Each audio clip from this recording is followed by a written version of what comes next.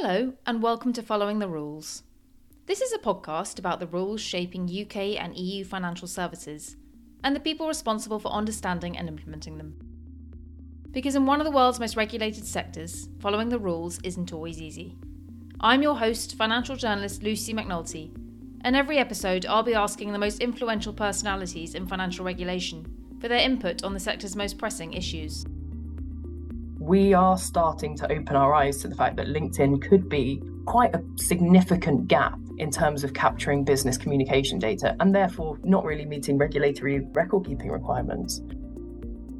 Today's episode is a special one, produced in association with Global Relay, a technology firm providing global financial services companies with the software to capture, store and monitor their employees' communications.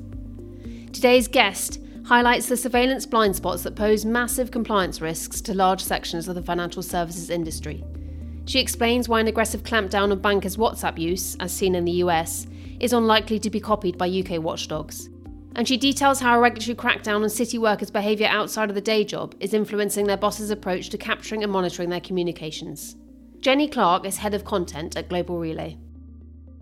Hi Jennie, welcome to Following the Rules. Hi, Lucy. Thank you so much for having me on. Let's start with a brief introduction. For those listeners who might not be familiar with Global Relay, could you give us a run through of what services you provide and to who? Global Relay is an interesting company. We're 25 years old and we really do the whole gamut of compliant communications. So we do everything from capture, so meeting the record-keeping requirements to preserve the data and the retention of the data, through to surveillance and archiving. I think we're probably best known for communication archiving, but actually we have an app where you can enable your employees to communicate on an app and we capture that and it's all done compliantly. We have what we call connectors, which connect data from any communication channel and plug it into an archive, which allows you to retain and preserve your communications data in a way that is compliant. We also have our own compliant archive where you can preserve your communications. And then there's the surveillance limb on top of that, which allows you to obviously do monitoring and surveillance on all of that communication status. Okay, and what types of clients does Global Relay serve in financial services? So it's really across the whole of financial services, banks, broker-dealers, mainly looking at compliance teams and chief information officer type audience. But we also cater for energy and branching out into healthcare too. So it's really everyone, but financial services in the main. Okay. And mobile communication surveillance remains a major compliance challenge for financial services companies globally. In the US, regulators kicked off an aggressive regulatory clampdown on bankers' use of text and private messaging apps in 2022, and that saw 16 banks fined $1.8 billion for their employees' use of encrypted messaging apps. A similar crackdown by UK regulators has been expected since, but that has yet to come to fruition. The prospect of that has focused attentions within the UK financial services sector as to what best practice looks like, and the industry is very keen to know what others are doing here. And at Global Relay, you have recently surveyed 10,000 banks, broker-dealers, fund managers and other regulated financial services firms on how they're meeting regulatory requirements to adequately monitor employee communications. Could you tell us more about that report? What prompted the study? What were its key findings? Yeah, of course. As you mentioned, we've seen these huge numbers of fines in the US. And one of the things which I just mentioned, the connectors product that we provide to customers enables people to capture data from any communication channel. So we were really interested to find out how people were reacting to those fines. Was it changing the way that they interact with communication capture? And actually, how are people managing communication capture? Most people in compliance know that it can feel a lonely place sometimes, and everyone wants to know what their counterparts are doing. And we were like, we've got this data within our own systems. We can see what a huge number of financial services firms are capturing and how that's changed over the years. So we plugged into our own data. We drew out a sample of 10,000 accounts across different regions, sticking into financial services. And then we analysed it to see what communication capture looks like, which channels are people looking at. So are they prioritizing WhatsApp? Are they prioritizing email? how has that evolved over the last 5 years? We put that all together into a report. So it's almost lifting the lid on what these 10,000 accounts are doing with a view to give people some information about what's happening. You mentioned WhatsApp, and obviously use of the encrypted messaging app WhatsApp has caught most regulatory attention in recent years. What did Global Relay's report data tell us about firms' efforts to track employees' WhatsApp use, and how widespread is that activity within the financial services industry? WhatsApp's a really interesting one because when it all started to kick off, we had compliance officers coming in and they were saying, we do not know what to do. The regulators are coming. There are huge amounts of fines in the US. It's coming over to us. And everyone panicked initially and just banned it. And so but we were intrigued to see what happened within the data. People also were saying they'd implemented these blockers within their own organizations. But then we were seeing fines for people who had used blockers that failed. So with that in mind, we specifically looked at implementation data for the WhatsApp piece. So how many accounts have implemented a WhatsApp capture solution over the years? And what we found was really interesting. Before 2021, there was really very little uptake in people asking or implementing WhatsApp capture solution. And then you can see it slowly creeping up. And then in the last year, it's just flown.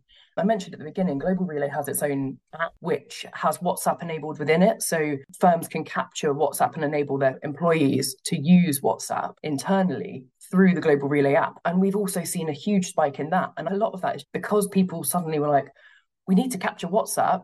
How are we going to do it? So people have really risen to the challenge of WhatsApp. And actually, a lot of people now do have a solution in place for it. And the banning of the past has slowly started to stop. Also, we have seen the move back to corporate issued devices. There was a BYOD movement. And post-WhatsApp scandal, suddenly people are thinking, actually, can we really implement effective communication capture on BYOD? Instead, they're going to spend millions, if not billions of pounds on reissuing corporate phones. Really interesting. And you mentioned BYOD, which is bring your own device, which is a long-standing corporate policy whereby individuals can use their own mobile device or laptop for work, and the company will implement the technology they need on that device to monitor it as they would like, obviously with due consideration to individuals' privacy rights. But as you say, the regulatory focus on WhatsApp has made firms nervous about those policies, and they much prefer to issue a corporate device where they can put on their own monitoring and also their own rules around what particular apps can be used on those devices. You mentioned a huge shift in financial services firms gathering data from WhatsApp. What exactly was that percentage increase? So I don't have a year-on-year percentage in front of me, but in 2023 alone, WhatsApp capture solutions accounted for 22% of implementations for capture. And implementation of the Global Relay app, as I mentioned, captures WhatsApp as well, is 41%. So overall, over 60% of the accounts were implementing GR app and WhatsApp as a solution. So 2 years on from when we first saw the big fines, and it really looks like it persists. And you mentioned that some firms were implementing WhatsApp blockers. Could you explain a little bit more about that? People implement a tech solution that will prevent the use or the access to WhatsApp or whatever it is on a corporate device. The incident I have in mind actually was in the US, where a firm had implemented a solution that prevented employees from sending iMessages. So text was fine, but iMessage, they weren't able to capture it. So they prevented the employees being able to use it. And that basically stopped working. And people were able to send iMessages. The compliance team didn't realise. And they weren't capturing all of these messages. So they faced quite a significant fine for implementing a blocker and then actually not checking that it worked in the first place. So it's much safer to implement a solution of capture rather than blocking. And I think people are slowly coming around to that, as we've probably seen in the data. I'm surprised to hear that that's a slow lesson being learnt within the financial services sector, because a number of companies that the US regulators focused on had bans in place. So there's no clearer way of showing that bans do not work than the US regulatory action. Yeah, it's very true. One of the things to bear in mind when I look at the implementation data is actually the time to implement. So obviously you see these fines in 2021, but as most people will be aware, the implementation of a tech solution within a bank or wherever it is can take a while to actually get off the ground once you've got through all of the loopholes. So people probably were scurrying around hurriedly, and then it was getting contracts signed and that sort of exciting stuff. Okay. And we have talked about regulators' responses to this problem a number of times during this conversation. I would like to delve deeper into what you're expecting in terms of forthcoming regulatory reactions to mobile communication surveillance. But before we go there, was there anything in the report findings that surprised you? Did the report reveal any blind spots in terms of the industry's approach to capturing employee communications, for example? Yeah, it did actually. You always go into these things when you collect the data with an expectation of what you're going to see. And there were things that we saw that weren't that surprising. So the majority of firms are capturing email, as you would hope to see. And most have this, I've termed it the Holy Trinity. It's email, some sort of internal communication channel, so Teams or Slack, and then some sort of financial messaging app such as Bloomberg Chat or Refinitiv or Reuters. And most firms had that, and that wasn't that surprising.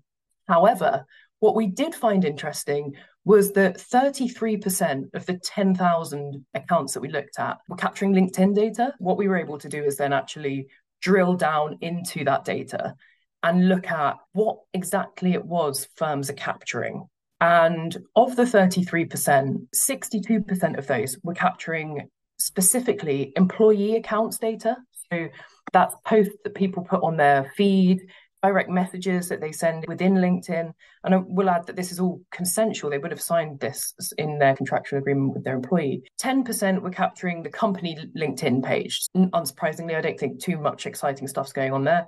And then 26% were opting to capture both. And with that, we thought, hang on, LinkedIn in particular could pose a massive compliance risk in terms of loopholes, unmonitored communication channels. The barrier to access communication with LinkedIn is so much easier than that you have with something like WhatsApp. Because with WhatsApp, you need to know the person, you need to have their number to begin with. But on LinkedIn, you can just search someone, find their name, and send them a message. And we found it quite interesting. So I think we thought this was an unrealized risk. And that the more I've spoken to people about it, the more people are saying, actually, we are starting to open our eyes to the fact that LinkedIn could be quite a significant gap in terms of capturing business communication data and therefore not really meeting regulatory record keeping requirements. So that was quite a surprise to us. That is really interesting because obviously everyone is on LinkedIn. And if they can't access it through their corporate laptop, they've got it on their mobile.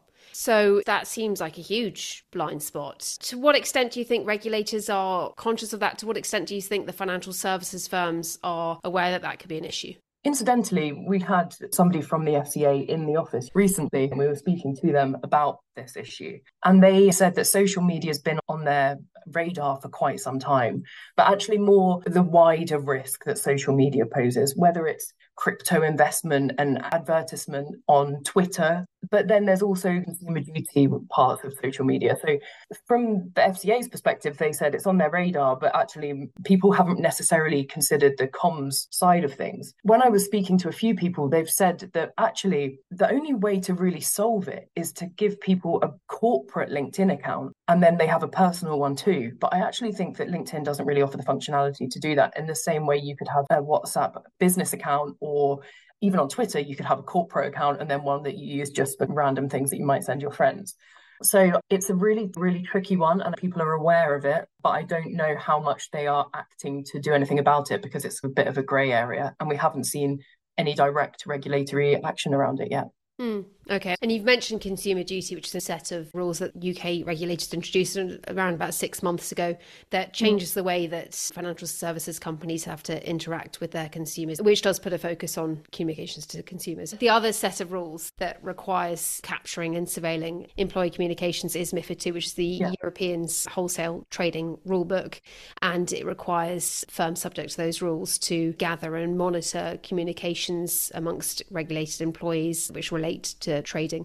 Presumably, the numbers of firms gathering employee information from LinkedIn is as low as it is because of the individual's data privacy elements. Yeah, that's a really interesting point on this. That's one of the things that I think makes this tricky, is because LinkedIn has a lot of business communication within it, but you also have a lot of personal stuff within it, including looking for a new job or just talking to people that you used to work with about how your company is going or whatever it might be that isn't necessarily business related.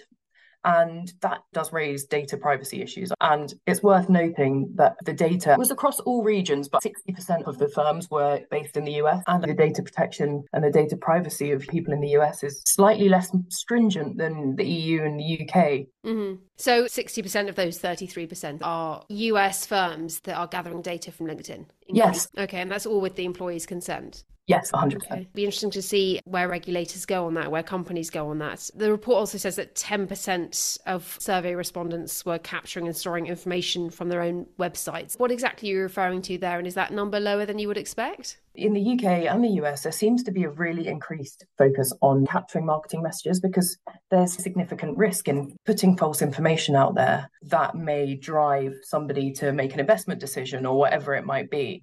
But very few people think that they need to capture website. And actually, it's quite a critical piece of the puzzle in terms of if you had put something on your website that was incorrect, that would need to come to the fore when there was a regulatory investigation. So the knowledge out there around whether or not you need to capture website is low. Okay, and we discussed regulatory reaction to this a number of times. What can we expect from regulators in relation to mobile communications in 2024? Obviously, we discussed the US taking quite an aggressive approach to mobile communication surveillance, or situations where they feel that firms aren't taking that seriously enough or aren't gathering the mobile communications data adequately enough. Last year, the UK arm of the US bank Morgan Stanley was fined by the UK's energy regulator Ofgem for traders' use of WhatsApp messages to discuss deals, and the UK's Prudential Regulation Authority has also censored the now defunct lender Wylands Bank for wide-ranging failings, including poor retention of WhatsApp messages. But the FCA has been comparatively quiet, despite making some occasional noises about their expectations on the matter. What's your view on what's to come? Will the FCA crackdown finally come into being? What are the expected next steps in the US? Yeah, it's a really interesting one because for a long time we've been thinking, how are the FCA not picking up on this? Because there's a cynical view that I don't necessarily hold myself, that the fines in the US started off in 2021. We see WhatsApp as this massive compliance gap, like a quick win. And then from there on in, it's relatively easy because you go, are you using WhatsApp? Yes. Are you capturing it? Well, no. And then you see the CFTC and the SEC issuing billions in fines. And you think, why is the FCA then not following suit? And everything was geared up to the FCA are going to act next. And then you see the PRA with their censure, and then Ofgem, and everyone's thinking, what?